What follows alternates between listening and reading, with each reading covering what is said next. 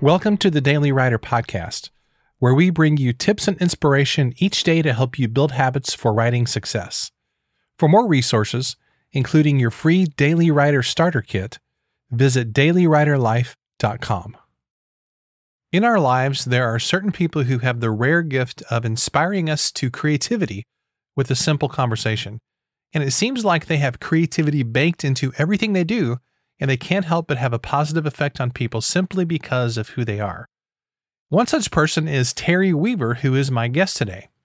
Terry is a speaker, author, and ideapreneur whose passion is to see others live life alive, whether through helping others see their dreams become reality, traveling around the world, challenging students to change the world, leading teams of people to do more together than they could do alone, or just hanging out with Mickey Mouse at Disney World. Terry and his wife, Leslie, live outside of Nashville, Tennessee. He's also host of the Making Elephants Fly podcast, as well as the author of a book by the same title, Making Elephants Fly.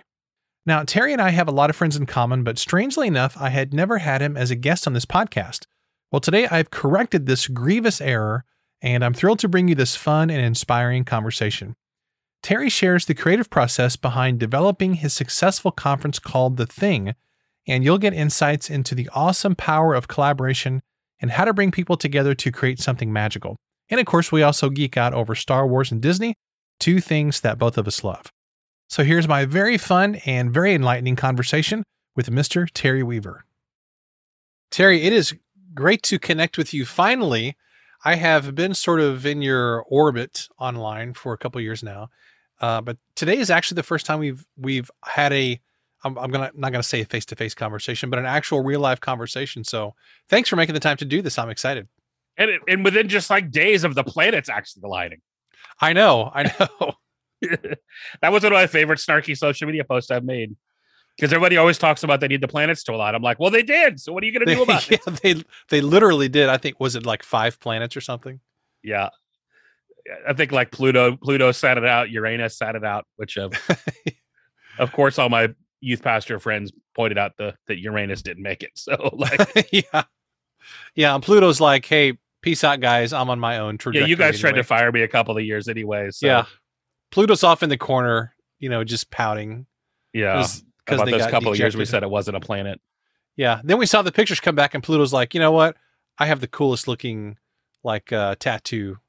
I have a heart tattoo basically. So, oh, it was like Pluto. thumbing it to like Saturn. Saturn's just this ugly brown planet. You just have this ring. Yeah. This podcast went real nerdy really fast. Yeah, that's okay. Nerds rule the world. That's my theory. Yeah.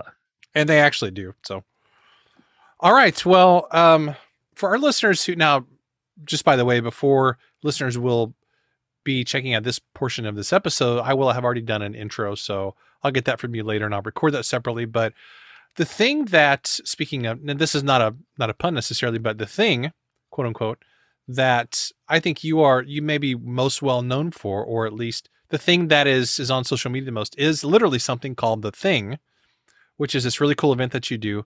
Tell us what that is and where that came from and what that is all about, because it's something that to me is a wholly unique kind of a thing. And I'd love that you're doing this, and I'm hoping to attend at some point in the near future. Well, yeah, man. The Thing is a conference that I started back in 2017. I originally started with a business partner that actually went sideways. Because it's funny because you and I sort of said, hey, let's talk a lot about collaboration. And it was one of those things that, collaboration for me is one of the best things in my life. But when you collaborate with someone that doesn't share a vision with you, things can go sideways really quick. True. And when I mean share a vision, I don't just mean actually share it, but they actually believe it, because people will tell you anything they want you to hear to get to do something with you. And so it's really clear that that what your core values are, and you get those things really clear when you're going to collaborate with anybody. But yeah, so the thing is, it's an event. Originally, my background is I moved my wife and I, Leslie, we moved here to Nashville in 2001. And in 2001, I was traveling the country, speaking at school assemblies, Christian music festivals. I was doing a lot of work with Compassion International and World Vision, speaking on their behalf, helping them get child sponsorships. And we were at the time also had a management and booking agency where we were working with artists. And so during all that season, I was traveling. I was doing literally all of these things, if you will. That word can't stop coming up.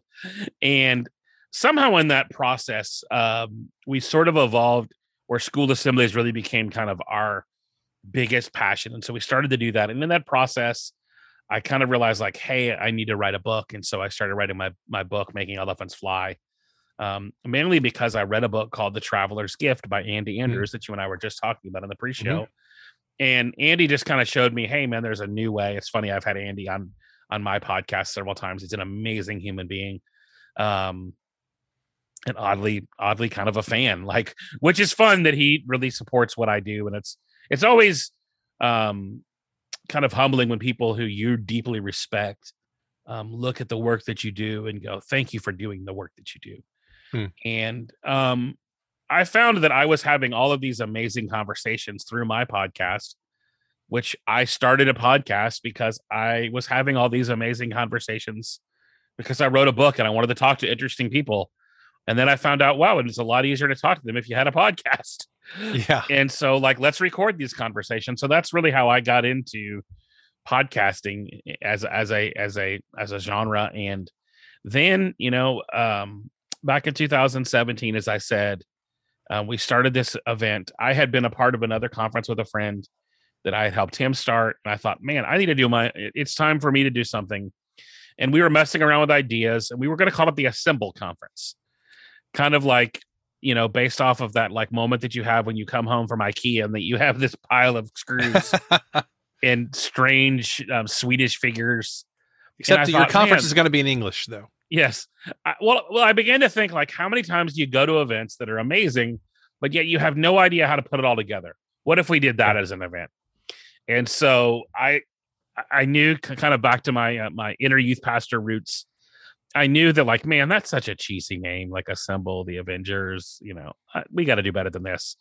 So one of the people that I knew that I wanted to be a part of the event was my friend McNair Wilson, who was an Imagineer for the Walt Disney Company. And I was like, man, we've got to come up with a better name for this thing.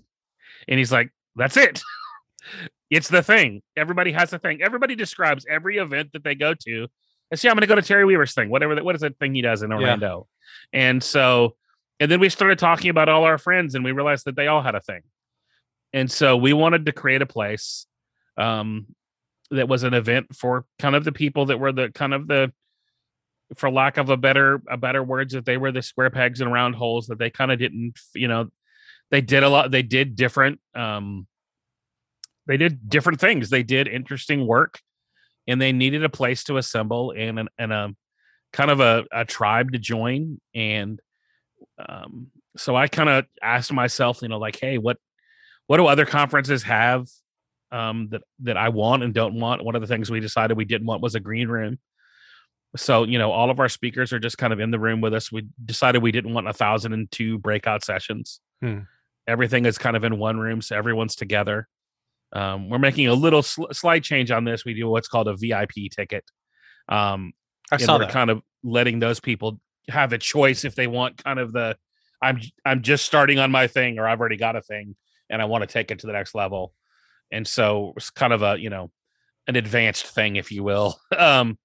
Just because we're getting people who have come all 5 years and are like, hey, let's kind of, we want to stay a part of it. And that's kind of what's the most interesting about it is kind of accidentally, actually posted about social media on this yesterday. Paul Klein came up to me, who's at the time was a pricing strategist. And he did a lot of work in California with his day job was he owned a company that helped corporate America become ADA compliant.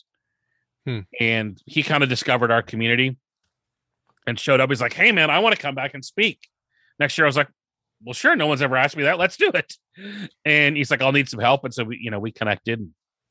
In the process of that, he actually moved here. But we actually, a lot of our speakers have come from our community, as they have kind of come into our community, maybe not knowing what their thing was. And they've grown and they've literally come from the back row to the stage. And that's one of the fun things that is a part of what we do. It's, I wish I would say that was that happened on purpose. We kind of created an ethos or a culture that just allows for things to kind of happen differently. I love that though, because every time you go to a conference, not every time, but most of the time, it's kind of the same type of deal. There's a lot of people there.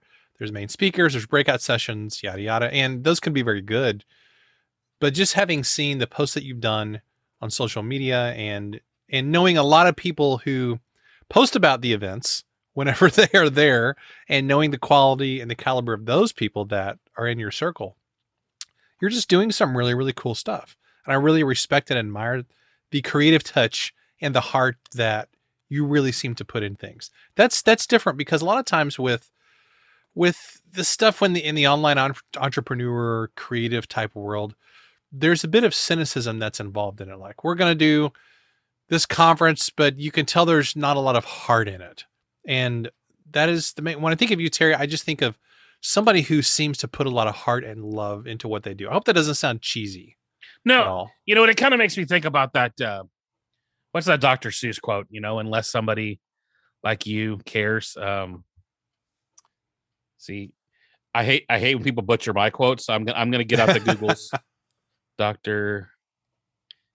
And I know this is captivating radio right here. When that's all right, it's real life radio. Yeah, and I do a Disney podcast. We do this all the time, and it's like we need to get like music that plays when we do this. But unfortunately, there's only so much mental capacity that I have between my earlobes. Unless someone like you cares a whole awful lot, nothing is going to get better. It's not. And you know, I think as a creator and as anyone that's making anything, you have to decide if you really care about what you do or not. Yeah. Whether it's starting a company, writing a book, running a blog, hosting a podcast, doing, you know, creating art, whether that's art that hangs on a canvas or the art of the work that we do, like Seth Godin talks about. You have to choose if you're going to care. And I appreciate you saying that, because it is genuinely something that that I'm all hard on, man. Like I'm all in on this community. I'm all in on creating spaces and environments for people to thrive and for people to rise. I actually just watched an amazing movie last night on Disney Plus called Rise. And I'm not even going to attempt to pronounce the basketball player's last name, but it's a basketball player from Nigeria that moved to Greece, and how he moved here, plays for the Milwaukee Bucks, won the MVP of the NBA in 2017. It's his story and his family of like the challenges of immigration and the challenges of just like rising and the challenges of like living your dreams. And like, you know, I know we hear all these gurus talk about accomplishing, you know, all of this stuff and that you can do it and that it's possible. And they're right, you can do it, but it's definitely a lot of hard work. Yeah. That you have to genuinely, no one is ever going to care about your calling more than you do. And so as you're choosing work and choosing to do things and choosing to create, man, make sure it's something you genuinely care about. Because, you know, I mean, there's going to be times and seasons that just require us to invest at such a high level, not just financially, but like with our time and sacrifice. And in this movie Rise, it was an entire family that had to sacrifice, you know, and it, you know, it's a real story, so I'm not spoiling anything, but you know, there was, I think, 5 brothers, and 3 or 4 of them ended up in the NBA. But it started with one from Nigeria via Greece, actually from Nigeria through Turkey via Greece, the entire time fleeing immigration and trying to legally become residents of a country. And yeah, and it's just, we talk a lot about what we see modeled online from a lot of people is ease. And, you know, there is ease, but that doesn't mean that it's easy. It doesn't mean that there's not a lot of just ridiculous intentionality that has to go into doing meaningful work. What would you say is the hardest thing about putting together an event like The Thing? Because a lot of people listening, including myself, we are interested in doing events or retreats, those kinds of things, but I've never actually Well, actually, that's not true. When I was a pastor, I did a couple of worship retreats. That's been many, many years ago. But what is the most challenging thing about putting together an event like the thing from an event organization perspective? I don't know that it's the hardest thing, but I'll tell you it's the hardest thing for me right now. And that is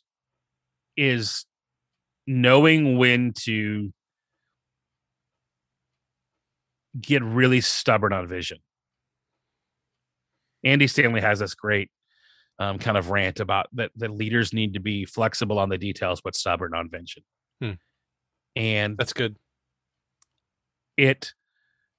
There's a lot of people that are going to have opinions about how your event should be, from down to how many breaks you should have, what kind of snacks you should serve, how many emails people should get before they arrive at the event.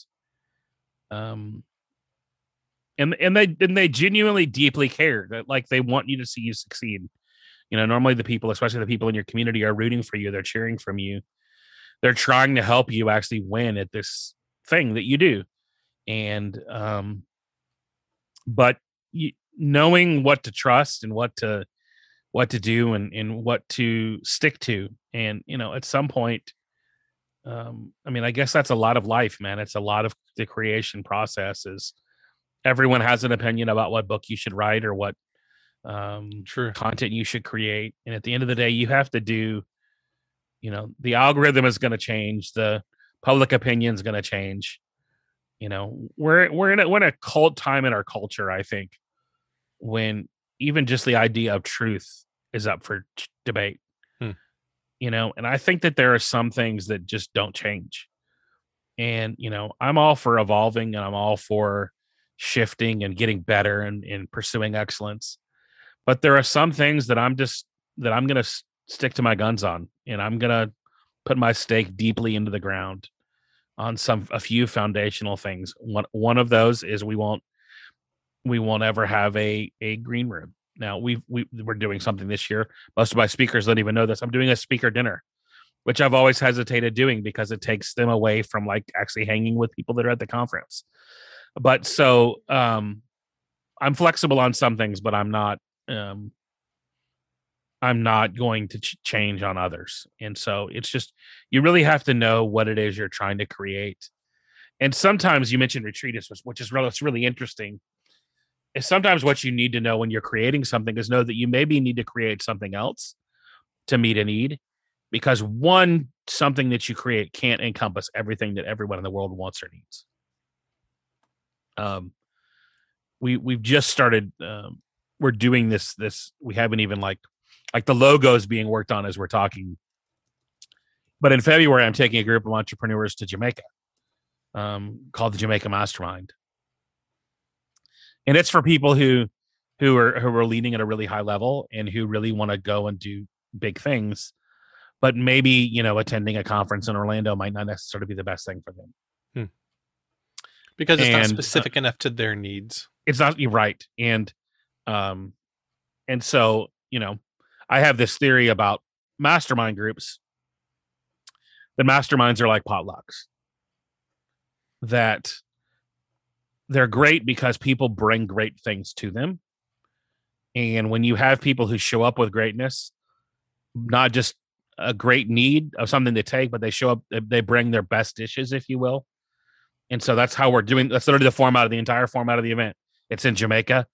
It's 3 hours a day, because now granted, it's more than 3 hours a day because we're going to be having meals together and stuff, but 3 hours of basically conference a day. And during that 3 hours, we're kind of giving a very small group of entrepreneurs a chance for everyone to do like, hey, here's your best big idea, 20 minutes. Give us your Fred talk, if you will. And your best thing that's like working in your business. And then if you have something that you need fixed, we'll work together as like a mastermind together on whatever your biggest like area of struggle in your business is right now. So, and then obviously those conversations and those kind of moments are going to kind of be what happens in all the margins of the events, whether it's during a dinner or sitting by the pool or, a 5-star all-inclusive resort, And so part of the thinking behind doing something different like that is I really think the environments in which things happen have deep effect over what the possibility is. People are like, why in the world would you do an event in Disney World? Why do you go to a children's theme park, which I would argue it's not a children's theme park? And so would our friend, I think our mutual friend, David Dollar, would probably argue as well. I was just there 2 weeks ago for vacation. So I would argue with that as well.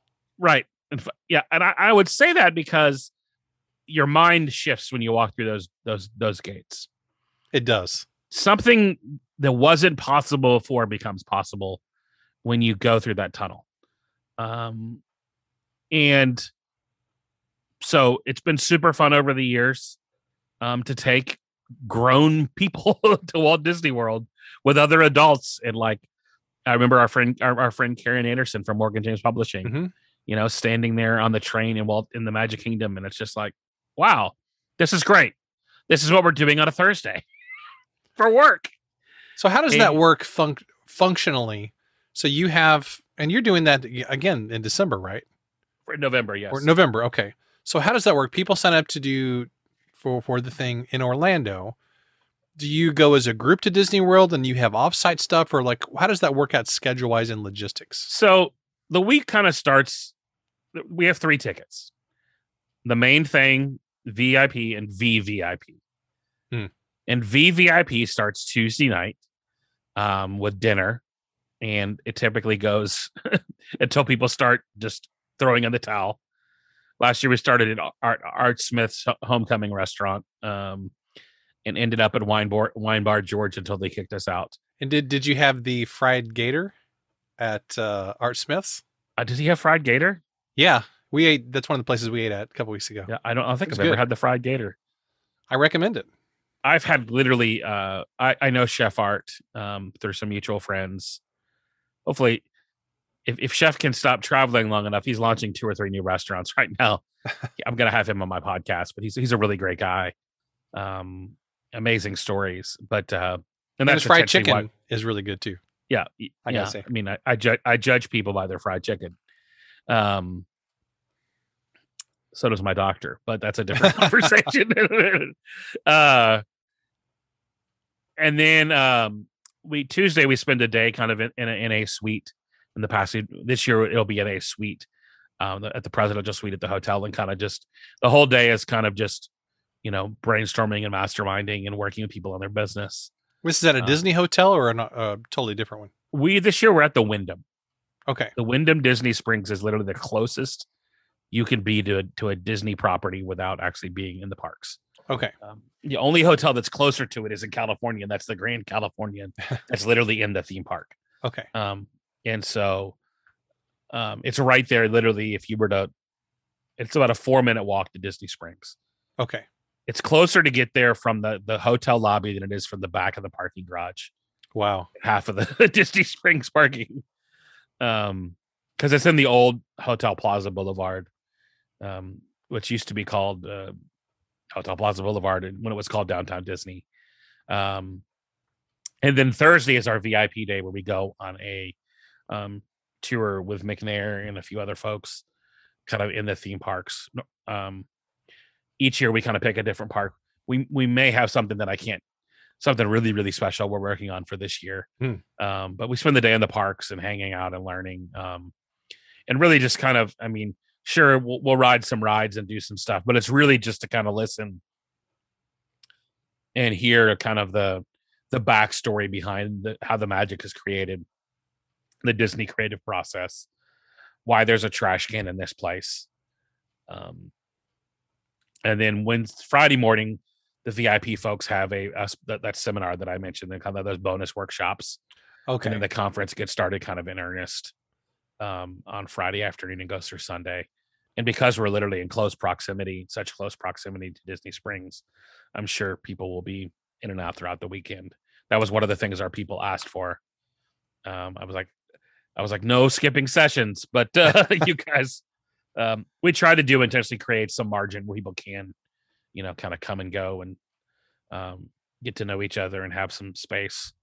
But for the most part, it's really for the people, there have been people coming the whole time. And so, and then a lot of these people are in my coaching program. So it becomes more and more just like a family gathering. And it's really just a huge range of folks, from people in their 20s to Linda registered this morning. Linda's been the last 3 years, including our 2020 pandemic year that we did it at a luxury home, just to try to find a way to keep people serving people at a really high level during the pandemic. And um, she is she does, like, corporate training, and then she's also like a pyrotechnic expert, and she's, in her 60s. And so we have this vast range of diverse folks from all kinds of walks and backgrounds, and candle makers, fireworks makers, funeral directors, writers, authors, speakers, marketers. So when people sign up to do the event, is there a Disney ticket included in that, or is that a whole separate thing? It's included in the VIP and the VVIP. So they actually do get a park ticket as part of their admission. Okay. So then how does that work logistically with you in your business? Do you have an assistant who handles logistics of booking and hotels and stuff, or is that all you, or how does that work? Oh, man. I have a team in the Philippines that I use for some things that I don't necessarily use to my fullest. If it's Disney related, I typically get involved or have one of my travel agent friends kind of handle it. Okay. Like we buy tickets through them in bulk. Okay. And then we negotiate with the hotel, to be right. We intentionally tried to get as close to on property this year as we could, if we could find a decent option. So I'm interested in all this because I'm going to do my first retreat so obviously this podcast is called The Daily Writer. I have a membership community called the Daily Writer Club, and we're doing a small retreat this fall. Probably will be just like 15 or 20 people. I've never done an event before, but I would love at some point to offer something like this, specifically for writers and creatives, a Disney thing. But the logistics of that sound really, really overwhelming. Yeah. And when people tell me they want to do a live event, I'm like, do you though? And that's kind of I'm like, I know the power of live events. I've been to a lot of them, and dude, that's honestly why, they can change your life. I would be much more profitable and actually make a ton of money doing what I do virtually. But the transformation power that happens in a live room, I say this constantly, and I believe it, and it's something I live by. It's a core value that everyone is just one relationship away from a different life. Yeah, that everyone is just one relationship and knowing one person, and it's not even the fact that someone who could get you a book deal, right? That's not even what I'm talking about. What I'm really talking about is that you see someone else that is actually doing what you want to do, and you discover that that's possible. Yeah. Now, sure, relationships and people that open the doors, and I know lots of cool people, and they know lots of cool people. And it's sometimes unexpected. I had a friend that was like, "Hey, I'm going to bring somebody to the Nashville event. Is that okay?" And I'm like, "And whoever, I trust you." He's like, do you need any details? And I'm like, "No, I don't need details. Just whatever. You're my friend and you're coming as my guest." And so I looked down and I'm like, speaking, we would talk, a lot of us have been talking about Obi-Wan Kenobi, and I looked down and there's the voice of Obi-Wan Kenobi from the Star Wars Clone Wars, James Arnold Taylor, who now lives here in Nashville. But he's literally, I'm up here giving this my opening talk to the Nashville event a few weeks ago. And I was going to do a Jedi thing. And I'm like, I am not doing that with him in the front row. We'll save that for Orlando. Oh my gosh. And, I was actually literally talking about this conversation my wife and I had. And she was, my kind of opening talk was sort of riffed around this idea that, and it's actually going to be a principle in my new book, that so many of us hunt unicorns. We're looking for these perfect scenarios, these perfect things, when the reality to success in life and business is being a unicorn. Is embracing your uniqueness, embracing that thing that you bring that nobody else has. And so, when you start to talk about things like that, you start to research fun things, and you discover, wow, there is an animal. I can't pronounce their Latin name, but they're known as the Siberian unicorn. And it was basically the woolly mammoth version of the rhino, of the rhino. there was this thing called the Siberian unicorn. It's like a rhino with like that looks like a woolly mammoth. I don't know how else to describe it. And so it led me down kind of this fun little, and rhinos are a huge part of my book is called Making Elephants Fly. The next book is something to do with pachyderms. My membership that I'm about to launch is called the Pachyderm Flight Society. So anytime I can bring the pachyderms conversation into people's lives, I do, because I think they're fascinating creatures, and there's a lot we can learn as leaders from the wild, from the savannah. The way that elephants live together, the way that rhinos are often, how rhinos act, and how hippopotamuses are just ridiculously underestimated, but yet they're the most deadly. They're more deadly than the lion. And so, that welcome to the inside of my crazy head. I want to throw a question out there if I can, related to conferences. But then you mentioned Obi-Wan, and I'm glad you mentioned that, because if it's okay with you, I'd love to go down a little side Star Wars side trail. Speaking of nerds, let's go. So my first question though is, I'm wondering, how do you deal with this as a person who puts on conferences? You have things that people can invest in. How do you personally handle it whenever you offer something, but you have somebody who would come to you and say, Terry, I would love to come to like the Disney thing, but I can't afford it. Like, we're on a budget, da da da. How do you, as somebody who offers things at different levels, what do you feel like is the best way for those of us who do offer things? How do we help people who can't afford to maybe come to an event or join a membership? What's the best way that we can serve those people? Oh, snap, man. Maybe that's the $1 million question. Well, I'm going to answer this from two different angles. I'm an Andy Stanley fan. I think he's one of the greatest communicators alive. But he has this principle, and it's one that I live by as well, that do for one what you wish you could do for everyone. And so from time to time, I'm able to do things for someone that I can't do for someone else. And I do the same thing. From time to time, someone calls and says, I'd like to pick your brain. Most of the time, like, that's how people pick my brain for a living. I'm a coach. That's one of the things I do. I'm a consultant. Companies pay thousands and thousands of dollars for that access. But sometimes I hear your story and I lean in. I can't do that with everybody, or I would be homeless. Right. And so I also allow the community, in our case, to help as well. So, I'm thinking of a couple people last year, and there was a youth pastor that lost their job that wanted to make the transition to entrepreneurship. I put one post up in our Facebook group, and I had all of their expenses and their hotel covered. If you have a community, let your community help. You're doing a disservice if you don't let them do that. Now, the third thing I would say on the subject is a little darker and a little sadder. Okay. Don't steal the opportunity for someone to invest in themselves. Yeah. At some level. And you have to be the judge of what that looks like. There was a guy this year that, like, his company was going to sponsor the thing. And the company kind of, downsized, and like he got left out. And I was like, dude, I want you to be there, and I'll happily like give you a discount, but I think you need to invest it yourself. So you could say that you picked yourself. Yeah. Yep. And I think it's finding, once again, that goes back to trusting your gut, man, and knowing what,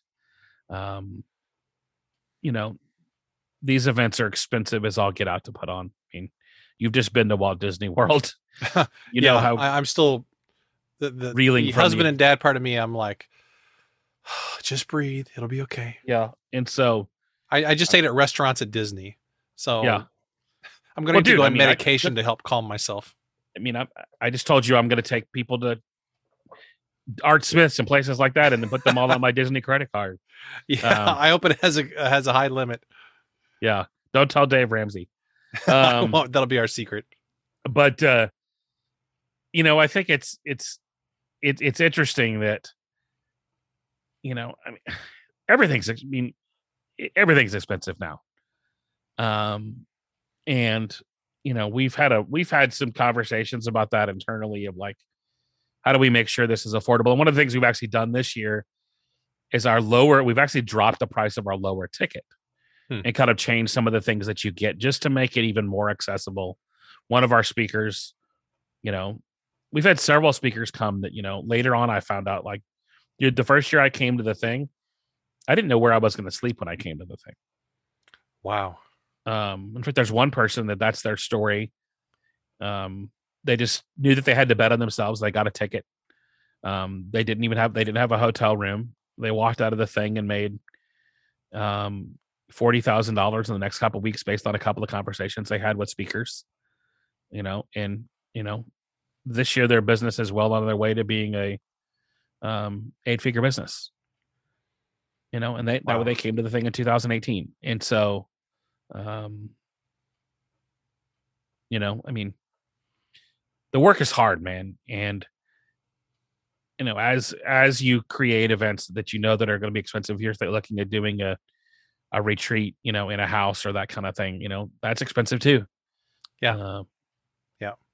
I mean, the house we rented in 2020, what it cost me to pay for it every night we were there is more than my mortgage payment on my house every night, and we were there 4 nights. And so, but it was a 23-bedroom house or whatever. So, so when you're starting out with these events, for somebody like me who is just on the beginning side of doing events, would you say, financially, the primary goal is like, you don't want to lose money, at least, because, unless you're doing a lot of events, for me, events will probably never be like a large part of my overall income, but I value them so much. And I know the life change that can happen in those. So I want to do them, but at the very least, when you're doing your first couple, well, like for you, when you did your first couple, was your goal just like, I just got to break even and have a good event?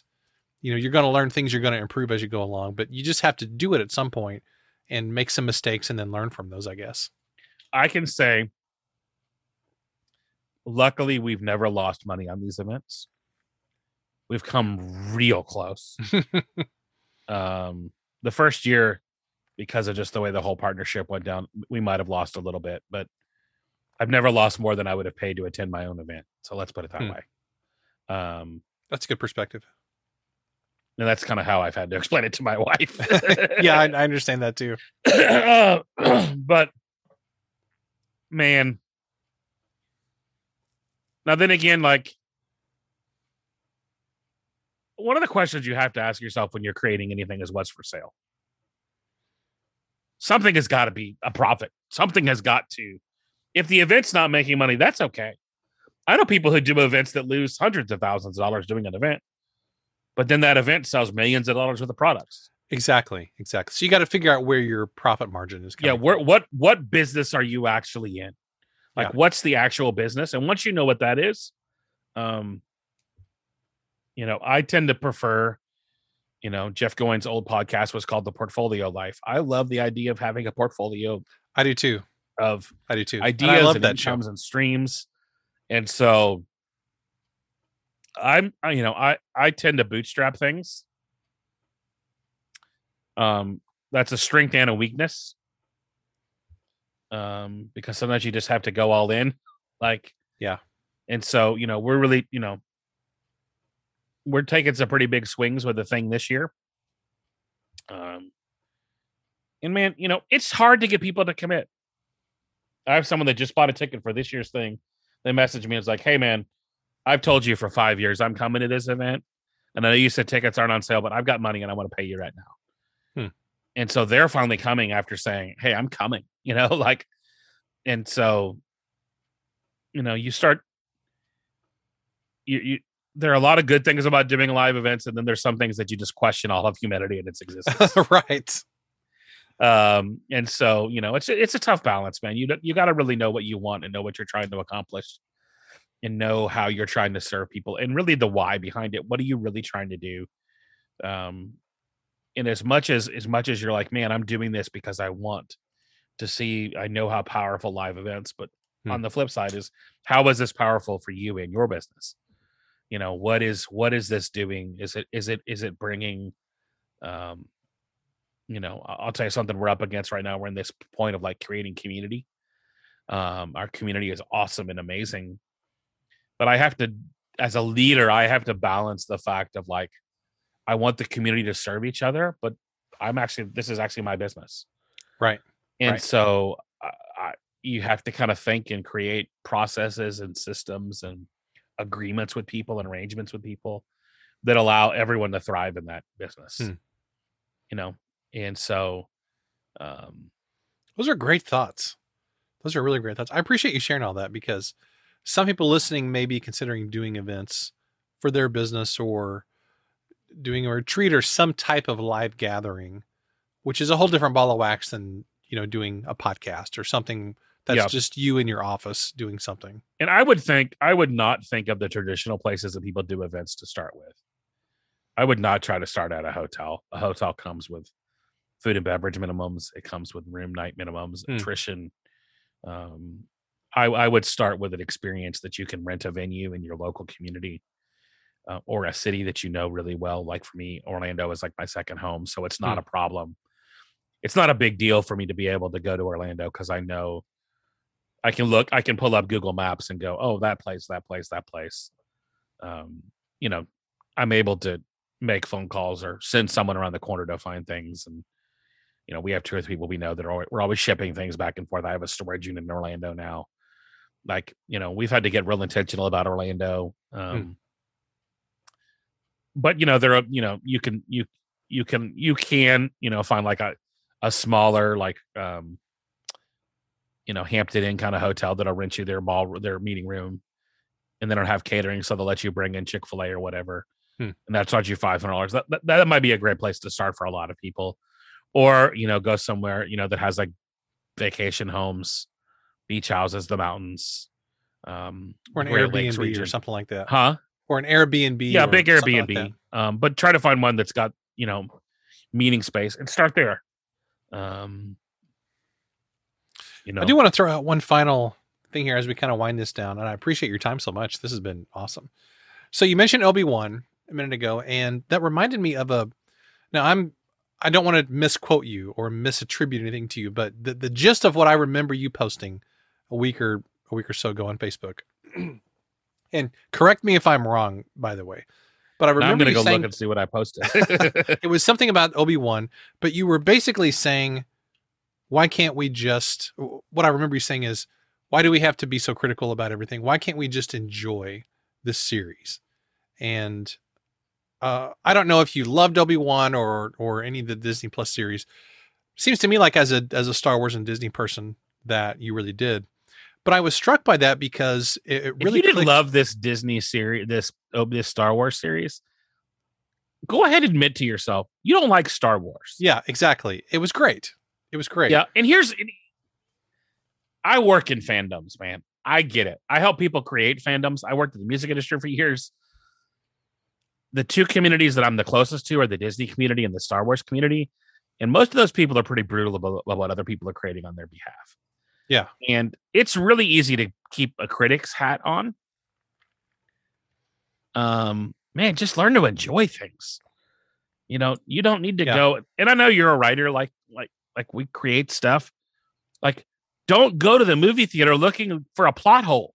You will find one. Yeah. And I think that's one of the best advices that I kind of like started giving myself during the pandemic. And I really discovered this just by watching how I was like, wow, people will find what they're looking for. Totally. If you want to find hope, you'll find hope. If you want to find fear, you'll find fear.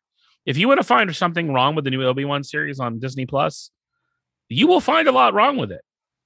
The way that it ended, the whole thing, man, I loved every moment of it. I called my mother because I went to go see the Star Wars in the theater with her. I was like, I feel like I'm 7 years old, hanging on your arm, watching Empire Strikes Back, and in the movie theater in Fairfax, Virginia, and this. I'm not one of these guys, I love Transformers too. Like everybody's like, oh man, Michael Bay, whatever. Man, I'm just excited to see these characters that I grew up loving. I mean, you're getting the benefit of the video. I mean, my office is basically a giant a toy box that exploded. From Jiminy Cricket to Obi-Wan to Yoda to Dumbo to a stuffed Jeffrey from Toys R Us because I'm a Toys R Us kid. When they closed Toys R Us, I was like, I'm getting one of these. I need some like moment to have of like right. Yeah, man. I think especially as people who create and people who write, people who make, we have to do better about just letting ourselves go enjoy stuff. Yeah, I agree. I kind of feel bad for these. I feel bad for these, 40-some-year-old Star Wars fans, and I'm a 40-some-year-old Star Wars fan, by the way. Same. I'm like, especially and I'm not trying to pick on anybody, but I guess I kind of am. Yeah, you are. It's okay. Please do. We have developed this whole culture of people who they have developed platforms and YouTube channels and podcasts based on tearing down everybody else's stuff. Yes. And I'm like, that to me as a writer and as a creative, that really irritates me sometimes because I'm like, dude, you're not adding anything of value. You're basically, your whole creative activity is tearing down other people's creative work and critiquing it. When you are just a critic and you are just you're just a movie critic or you're just a YouTube movie commentator, like you're not really adding any value. You're just there trying to comment on everybody else's creative work. So why don't you get busy like creating your own thing instead of just commenting on everybody else's thing? Now that being said, I am a guy who watches a lot of that stuff. So I guess I'm kind of invalidating my own point because I watch a lot of those people too. And some of them actually do a great job, but I guess increasingly I sort of have an issue with people who their whole thing is they just comment on other people's creative work. There's always been a place in society for those people. I do think they add some value, but at the same time, I'm like, why don't you create your own stuff and then actually add something of value instead of just sort of giving your opinion about everything? Yeah. Of course, that's basically what social media is. There's an entire chapter of my book, Making Elephants Fly, that you can get on terryweaver.com. Yeah. Not on Amazon, as we were talking about earlier. But there's a chapter called Elephants in the Movies. Yeah. And I write about the critics. I went to a preview screening, which was literally just filled with critics one time. and I went to it at the same season that some friends of mine, and I'd helped some friends make a movie called As Dreamers Do, which was the story of a young Walt Disney. And it's on Amazon Prime. It might be one of the worst reviewed movies ever on Amazon Prime. Because but you still made something, Well, we made it with our friends. We made that movie for less than most movies spend on their premiere. A couple of the guys from the band Audio Adrenaline are in the movie. Travis Tritt narrates the movie. And what most people got upset about was we used some child actors in the very beginning who are probably now high school or college kids at this point, to portray a young Walt and Roy. And, they weren't professional actors. They were just friends. And so, had we done it all over again, we probably would have, but having stood in the bathroom, I forget what movie it was. I probably even talk about there. But we're standing in, you always, after the movie, the first thing I always do, and maybe it's just because I am a 40-something-year-old man and, you typically consume some liquid during the movie. And if you've managed to power all the way through the 2 hours of the movie, you have to go empty your bladder immediately following the film. And so there's always that moment in the bathroom where everyone's just like talking about the movie and talking about what's wrong with it, and it's so much harder to actually make something than it is to critique it. Yep. And if you don't like what's being made, go make something of yourself.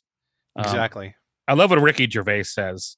The best way to avoid criticism is to never do anything ever, or do what you love. Have a great life and let others spend their time criticizing. Yeah. Yeah. And, we all know Theodore Roosevelt's famous, Citizen in the Republic speech where he's like, it's not the critic who counts. And, it's really easy to be critical of everything we see and everything we consume. And, in fact, one of our attendees was just texting me about, can you explain this plot hole? And I'm like, man, I can't. I don't know. I wasn't in the writing room. They probably edited that part out.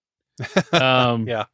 and we like to talk about these things, and I'm like, you know what? I saw Darth Vader again in Exactly.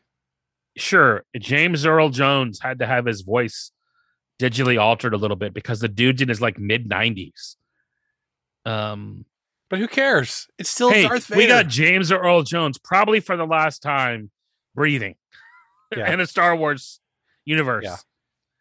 We got to see young Princess Leia and young Luke, which I kind of hope there's a whole series. I hope there's more of this.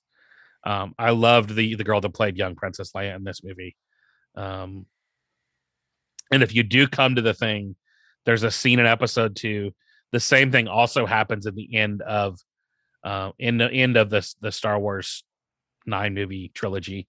I'm already ordering lightsabers for November. Spoiler alert. They may be chopstick lightsabers. But yeah, man, I'm deeply moved by story. I try to teach their story all the time, and there's something that happens in this series that like I literally almost fell off the couch over about when I think about my friends and what they do. And so we're definitely going to be talking about that in November. And I'd love to have you and your listeners join us at the thing. They can go to thething.live, use the code podcast, and they save 10%. So awesome. Man, I'm super excited just about the opportunity to I think if we learned anything through 2020 is just I don't take for granted the opportunity to get together with my friends and create and help leaders achieve their dreams and actually get their ideas made. Our last event was focused on authors and speakers. And so it's super cool. We're getting messages of like, hey, I've written 2,200 words this week. And, people are taking swings at accomplishing the things that most people just talk about. And that's the reality of the critic, man, is most people who are being critics are never going to make anything. Yeah. What they do make is just going to be to tear something that someone else made down. And, I'm all for, I could give you a list of all the things that I think are wrong right now in Walt Disney World, but I would also like to just go and enjoy it. Exactly. Yeah. It's easy to be cynical as we get older, but then, when you do something like ride the new Guardians of the Galaxy ride, then you're like, man, which I have not done, cool. But I have not heard anyone. The only complaint I've heard about that are some motion sickness issues. And one person's like, wow, the angle at which the camera takes your photo is not very becoming. Yeah, that's probably true. It's a cool ride, though. I'm severely impressed. Yeah, they're very much pushing the envelope, and innovation in the Disney environment is very hard right now. Yeah. Disney's sort of kind of actually keep Jiminy Cricket right behind me just because there was a guy that I respected a lot named Marty Sklar that worked at the Walt Disney Company. He was the head of Disney Imagineering. And in a lot of ways, he was the creative conscience of the company. Mm-hmm. And he passed away, I think, in 2019. And actually did a whole episode kind of with a couple of the guys that worked for Marty and just kind of tribute to him. But I think Disney sort of lost a little bit of their creative drive and some of their, they've obviously remade a lot, as we're sitting here not talking about being critics, and I think what's hard about being a company like Disney is they get to the point where they're so big and the story's so big, that a lot of those stories become our own. I see myself in Yoda and Luke Skywalker, and in the work that I do every day, and so we become possessive of these things, and that's not a bad thing. But we have to learn how to enjoy them again. And so, totally. If you watched Obi-Wan, the series, and went, oh man, I'm not sure. And I'd encourage people just to go back and enjoy it and try to find themselves in the story. And there's what's interesting about truth in stories is there's things to learn in everything we experience if we allow ourselves to find it. And so, I've become a student of looking for those things. So, I think it's just the narrative of Obi-Wan and Ewan McGregor was absolutely stunning in that series. And so I don't want to fanboy anymore on it, but I'm excited that we live in a time that these stories that we thought would never get made again, that were such an integral part. If you grew up in the 80s or 90s, Star Wars was life, Yeah. I mean, Yeah. almost every kid that I know had like an AT-AT or a Millennium Falcon, or they were just part of our. Luke and Leia were like kinfolk, and so because they were kind of for a lot of us, when we got them on VHS and watched them with our friends. Yep.